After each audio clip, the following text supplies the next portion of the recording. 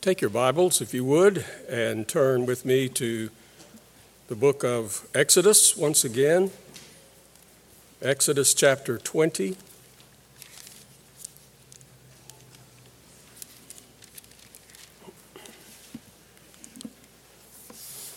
Today we're not going to be reading all 10 commandments. We are going to read, however, the 10th commandment itself, and then look at somewhat of a corresponding and almost a commentary passage in the book of James in chapter 1. Let's first look at chapter 20. Remember that the context here is one of deliverance, redemption. The people of God had been set free by the power of God and the goodness of God from the tyranny of the slavery they were in Egypt. God led them out of bondage, put them in a place of freedom. And we've seen that is a story that's wonderfully fulfilled, because it points us to the redemption from the slavery of sin that we have in Jesus Christ. The whole story of the Bible is one of redemption, and this is a part of that story. Then God says here, I have redeemed you. Now here is how you are to live for my glory. We get it backwards so often. We think, I've got to be a good person. I've got to be a good boy, a good girl, and keep all of God's commandments, and then God will be happy with me and he'll let me into heaven. And that's exactly the opposite of the message of the Bible. The Bible says God enters into our lives and draws us to himself, frees us from the bondage of sin because of what Christ did on the cross. And once we have been freed from that, once we are new creations in Christ, then God calls us to keep his commandments. And so let's remember that. We're not looking at these commandments as a way to impress God. We are looking at these commandments as a way to show our love for God, our gratitude to God for his delivering us from the bondage of our sin, through the help of the Holy Spirit, of course. So how do you love God? How do you go about loving God and loving your neighbor? Keep the 10 commandments. All right, so let's look at commandment 10. Verse 17 of chapter 20. You shall not covet your neighbor's house. You shall not covet your neighbor's wife, or his male servant, or his female servant, or his ox, or his donkey, or anything that is your neighbor's. Then looking at James chapter 1, verses 13 through 15. Let no one say when he is tempted, I am being tempted by God. For God cannot be tempted with evil, and he himself tempts no one. But each person is tempted when he is lured and enticed by his own desire. Then desire, when it has conceived, gives birth to sin. And sin, when it is fully grown, brings forth death. This is the word of the Lord.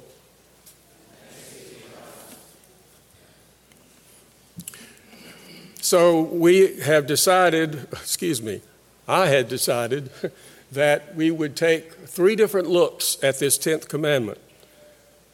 A little bit more time involved in doing this than we have done in most of the other commandments. But one reason is because it is the 10th commandment, and in many ways, the 10th commandment summarizes all the previous commandments. And as we saw last week, you can't break the 10th commandment without at the same time breaking some of the other commandments, maybe even all of them at the same time. And last week then we looked at what is coveting. What is coveting? And we talked about that. We'll say a little bit more now. We also today are talking about why do we covet? What is it? What are the dynamics involved in our spiritual lives that lead us to coveting?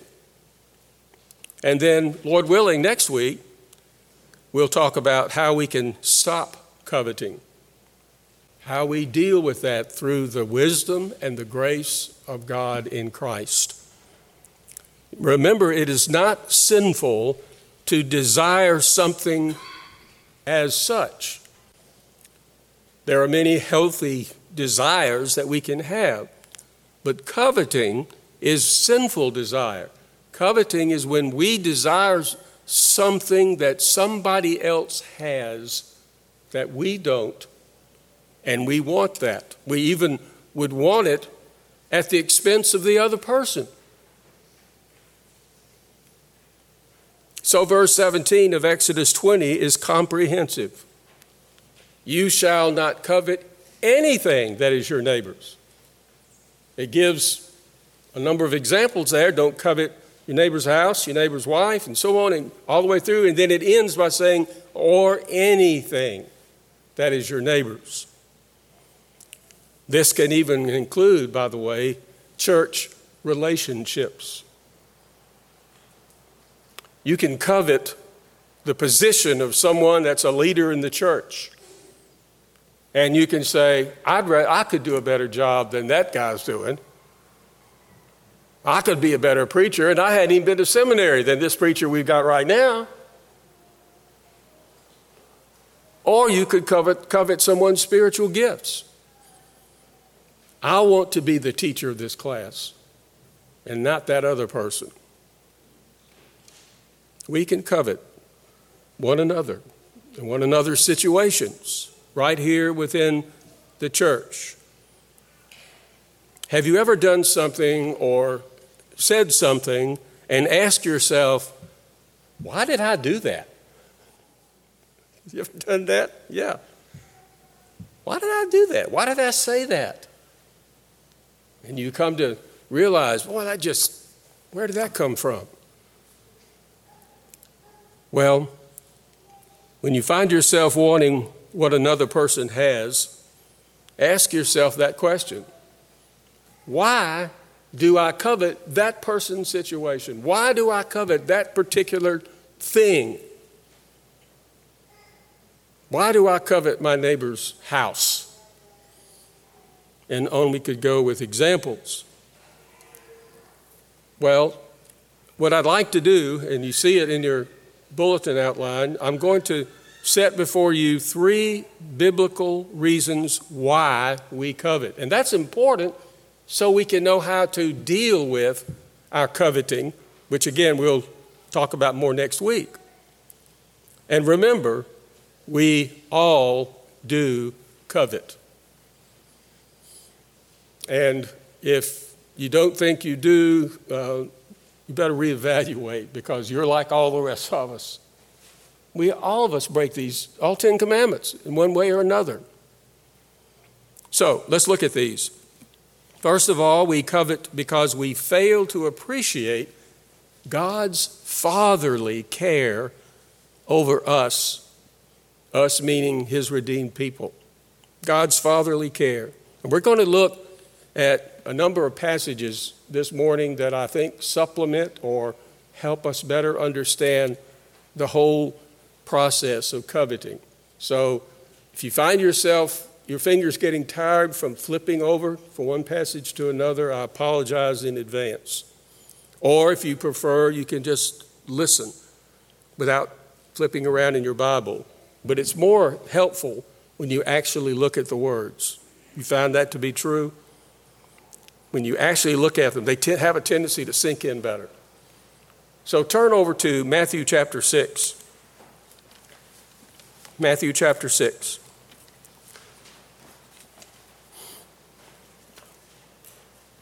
And we're going to look at this chapter a couple of times, so keep that in mind.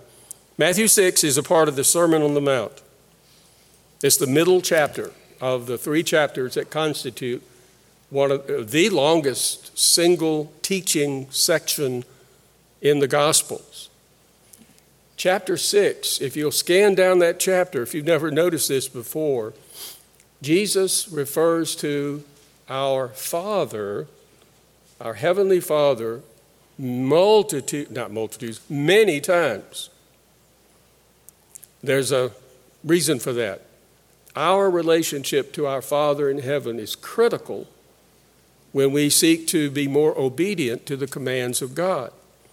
So in Matthew 6:26, he talks about an important aspect of dealing with our coveting, even though he doesn't use the word here. Matthew 6:26. Look at the birds of the air. They neither sow nor reap nor gather into barns, and yet your heavenly Father feeds them. Are you not of more value than they? Your heavenly Father takes care of you. Hasn't he done that for you? But don't we at times forget about that? And when we do, we begin to doubt the way he's going to provide for us like he promised, and that can lead us to coveting. God is not providing me with the things that I, quote, want, and we might even be tricking ourselves sometimes into saying things that I need. Those aren't always the same, right? And so if God's not going to do it, then I'm just going to go ahead and start setting my heart on this thing that somebody else has that I really want to have.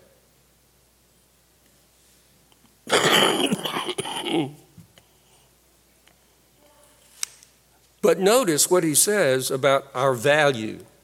God's going to take care of us because of our value. He says, look at the birds of the air. They don't struggle. They don't worry, if you will, about how they're going to be fed. Your heavenly Father feeds them. And then he makes this logical application at the end of verse 26. Are you not of more value than they? Friends, Jesus loves us more than we can imagine. And our Heavenly Father, who also loves us more than we can imagine, the Heavenly Father is going to take care of us because we are much more valuable than birds. Everything has value, of course. But Jesus is taking this example of a very lowly animal in the animal kingdom, wonderful as the sparrows are. But in terms of their relative value, we are of much more value. Why? Because we're made in the image of God. We are the crown of God's creation. We are capable of having an actual relationship with the infinite, eternal, glorious God. He is our Father. We have been adopted when we become believers in Christ. We are adopted into the heavenly family, and the Father is the one who has adopted us. We are his children. Is he not going to take care of us? You know the answer to that. Same answer Jesus is giving here indirectly. He doesn't wait for an answer. He goes right on.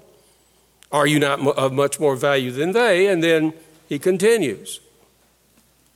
Now, look down a little farther, verse 31, and let's read the next couple of verses here. Therefore, do not be anxious, saying, what shall we eat, or what shall we drink, or what shall we wear? For the Gentiles seek after all these things, and your heavenly Father knows that you need them all. But seek first the kingdom of God and his righteousness, and all these things will be added to you. Or as Paul put it, my God shall supply all of your needs through his riches and glory in Christ Jesus. It's our Father's love for us that will not fail. God doesn't fail in anything he seeks to do. It will not fail. He will not fail to provide for us. So we don't have to covet. There's no need for that.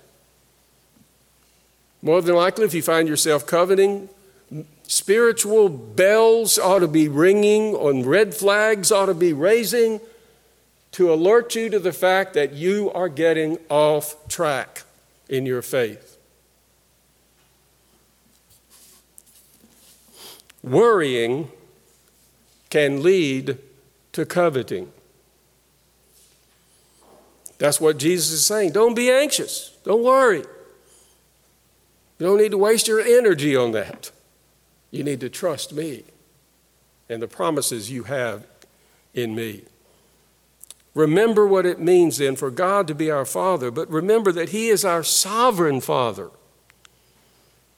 He orders everything according to his plan for us. Something Jesus also said in Matthew, you don't have to turn to it, but in Matthew 10, verses 29 through 31.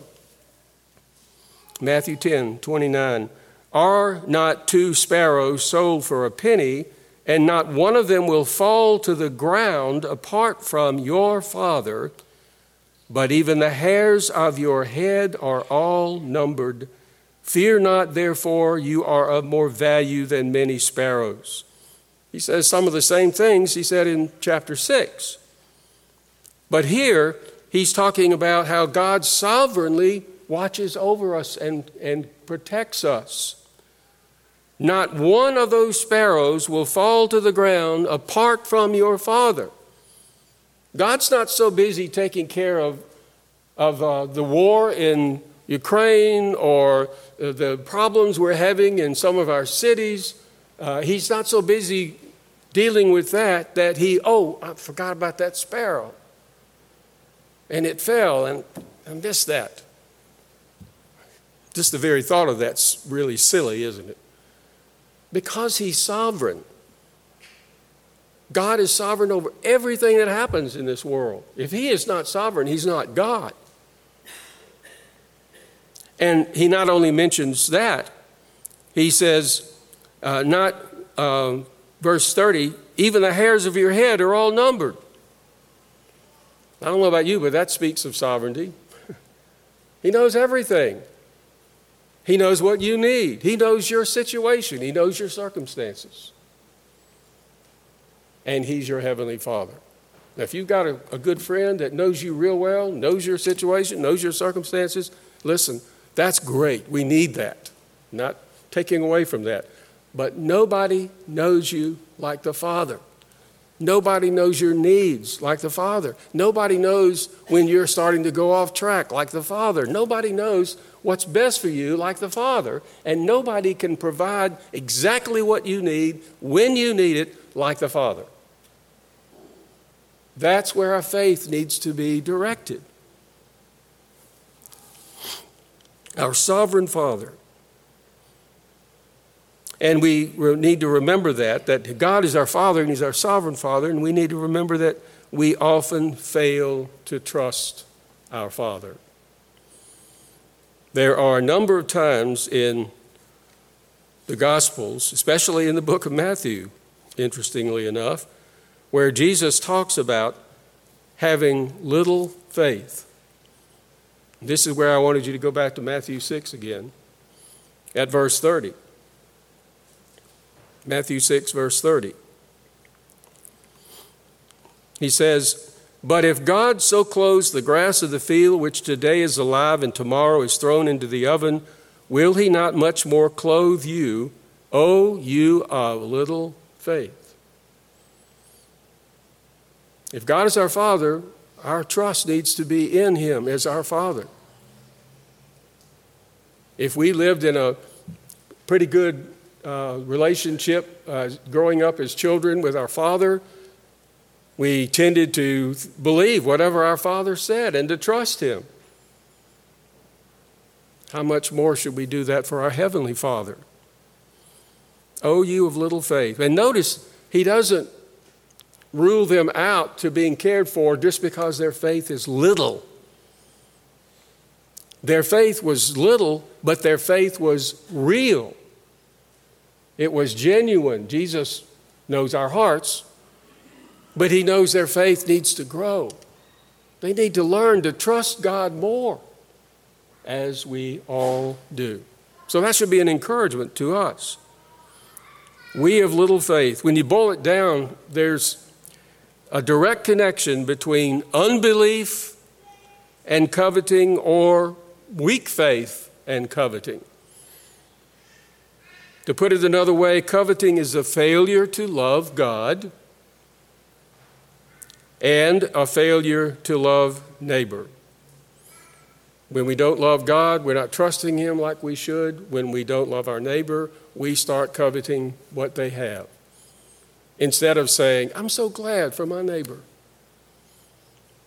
I'm so happy that they were able to get that job promotion. Wish I could have had it, but that's not what God had in store for me. Great comfort in that. Now, those are some ways of thinking about our failures at times to appreciate our fatherly care, God's fatherly care over us. And we might need to address that to the Lord. Lord, I just haven't really kept in mind that you love me and you're going to care for me because you say so in your word.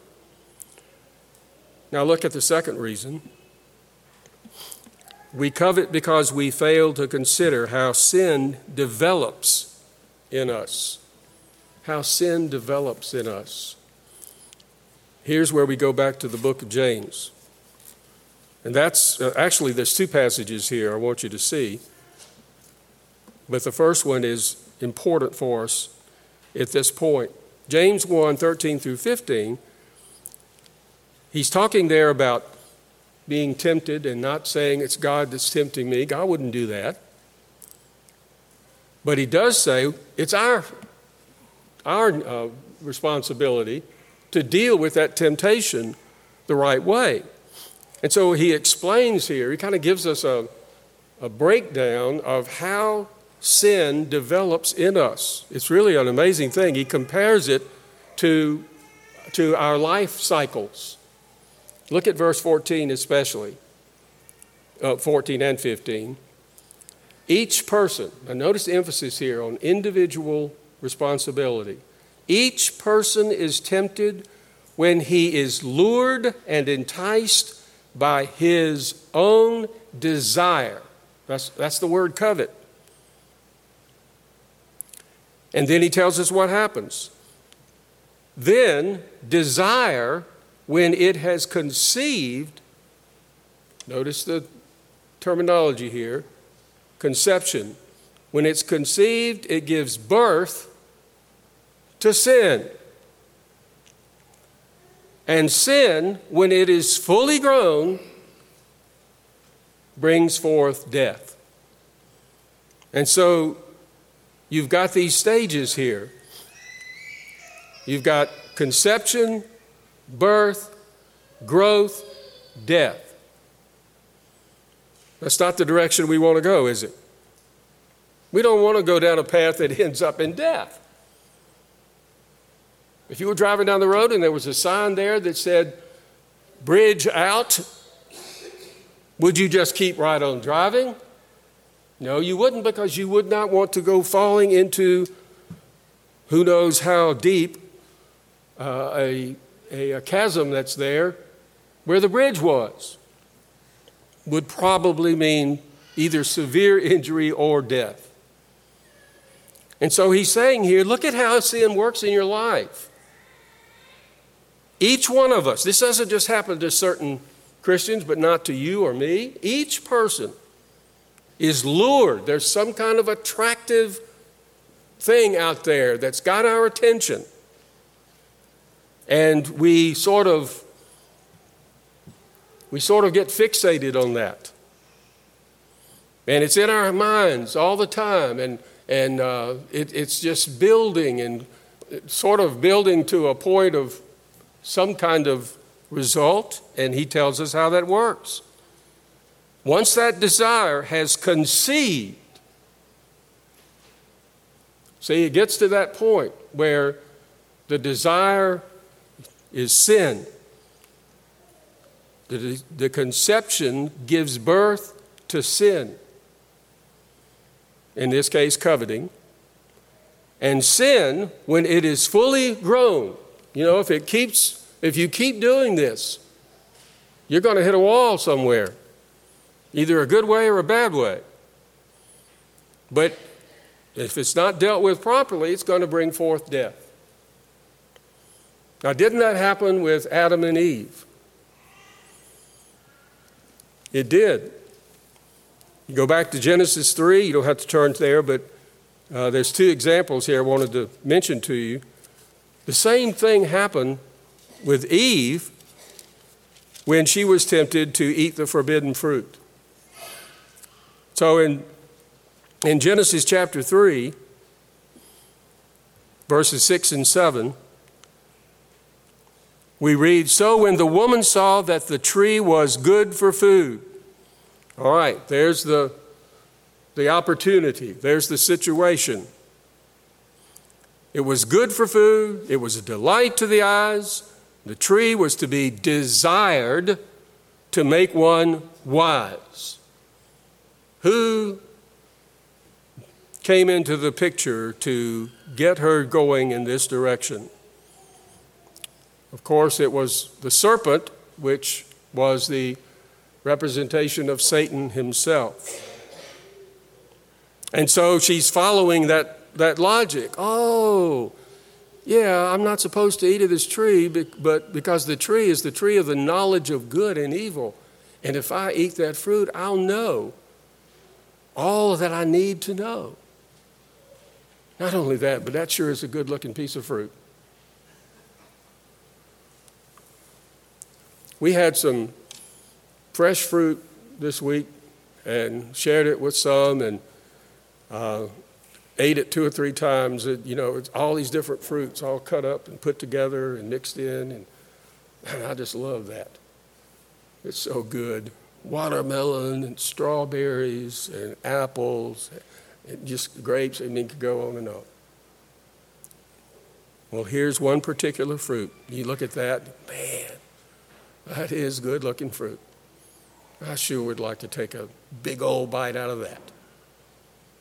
And so it says, after all of that deliberation, unwise deliberation, she took of its fruit and ate, and also gave some to her husband, and he ate.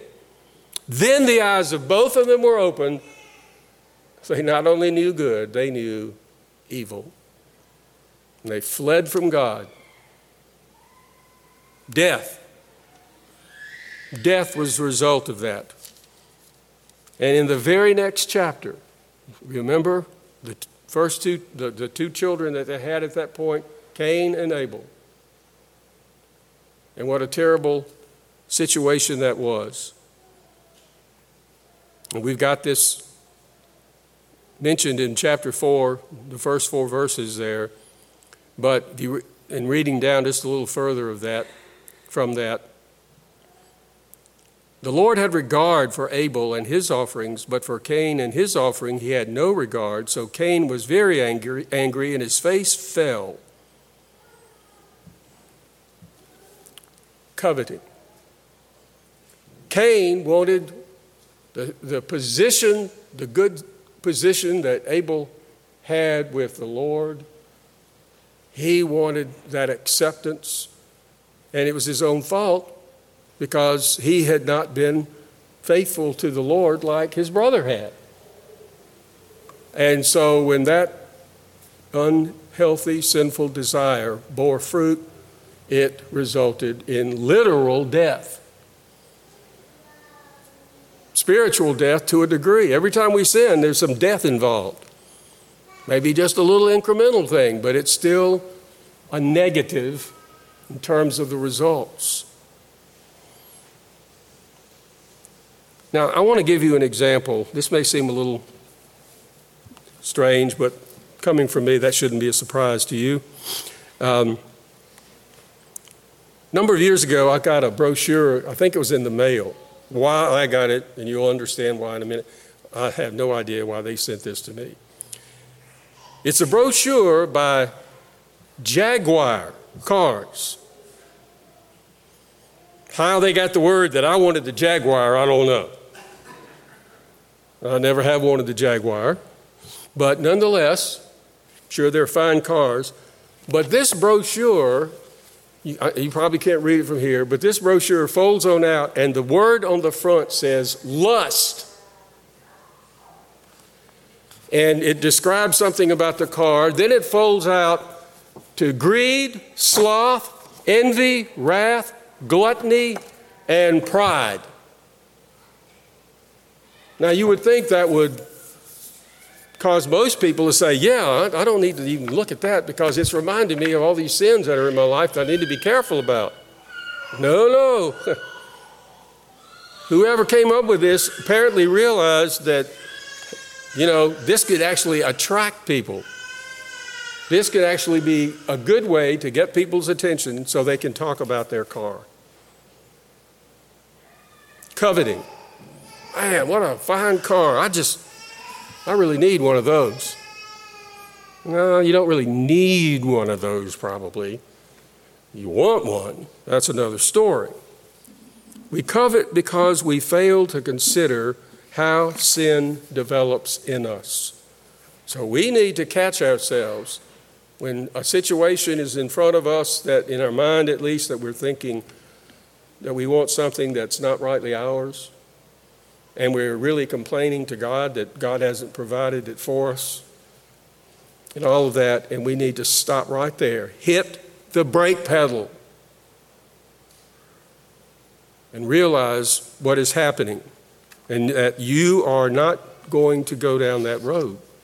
So the last thing to note here is that we covet because we pay too much attention to the enticements of the world. I just gave you an example of that. The world of advertising is set up to make you want something that you never even realized you needed until you were presented with the opportunity to desire it. Now, at that point, everything's fine. It's what you do from that point that's so important. How we handle that. We assign too much value to what the world can offer us.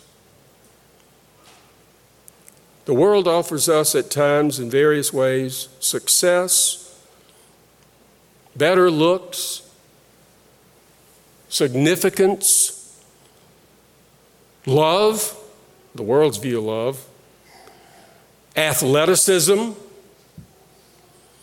cars, houses, boats, and on we could go. Those things, for the most part, are not bad in themselves. But the world is saying, this will make you the person that you want to be. This is going to make your life so happy, leaving God completely out of the picture. 1 John 2, remember, says, do not love the world or the things of this world. And he talks about the lust of the flesh and the boastful pride of life. These things are not from God. They're from the world, the unbelieving world that wants to solve all our problems apart from God and his goodness to us. In Luke 12, verse 15, Jesus makes a very strong statement about how the riches of this world can be a source of ultimate ruin for us. Let me read that. Luke 12, 15.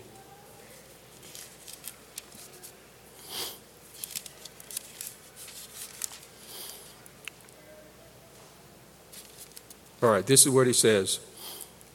Take care, or be careful, and be on your guard against all covetousness, for one's life does not consist in the abundance of his possessions.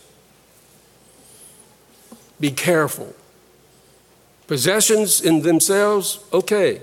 God's going to give us possessions if we trust him and we honestly work and do the things God tells us to do in his word. But don't let it become an object of coveting where you want this and this and this. So many financial problems are the result of coveting. Financial advisors often will say, look, you can solve your financial problems, get out of debt, have a great plan, budget, and all of that, but they leave God out of it. God is saying, you've got to go deeper to solve your financial situations. You've got to go down to the attitudes of your heart and be committed to the fact that your Heavenly Father loves you and is going to provide for you. You do your part, but ultimately it's a matter of God taking care of you. Now, no offense, but Dave Ramsey can't solve those financial problems, and he probably knows that, but so many financial counselors just go by the numbers. Now, Naboth was one who coveted. Naboth was a king. He was married to a rather infamous woman named Jezebel. 1 Kings 21 tells us a story about how Naboth coveted his neighbor's vineyard. And, Ahab was the king. Sorry, temporary brain freeze. Naboth was the one who owned the vineyard, and Ahab, his next door neighbor, was the king. And the king coveted the vineyard that his neighbor Naboth had. And he told his wife about it. He's got such a great vineyard. I sure would like that vineyard. Well, Jezebel, trying to be an accommodating wife, thought, well, I'll take care of that. And so she had false charges trumped up against Naboth, and he was put to death. And lo and behold, the king was able to take the vineyard. It's a great story. You need to read it. We don't have time to read it today, but you can read it. And the prophet Elijah said, not only you are going to have your blood licked by the dogs, but so is your wife. And you read on in the next couple of chapters, and lo and behold, that's what happened. Coveting leads to death if we continue on that route. It is said that Alexander the Great wept because he had no more nations to conquer. He wanted this nation, he got it. He wanted this nation, he got it. And there weren't any more. The more we have, the more we want. Watch out for that. And remember what's most valuable. Paul told Timothy, do not put your trust in riches. Jesus, again in Matthew 6, talked about that. 2 Corinthians 8:9 says that we who are believers in Christ, we know the grace of God because though Christ was rich, yet for your sakes he became poor, that you through his poverty might be rich. We are rich in the things that matter the most, and we don't need to forget that. So, ending all of this discussion, let me remind you of a few words from a song that was written back in the 1940s by Jim Reeves, who's a country music Hall of Famer. He wrote some of the better known songs, but he also wrote one called that said this. And George Beverly Shea, who sang How Great Thou Art in all the Billy Graham crusades, he would sing this song many times. I'd rather have Jesus than silver or gold. I'd rather be his than riches untold. I'd rather have Jesus than houses or land.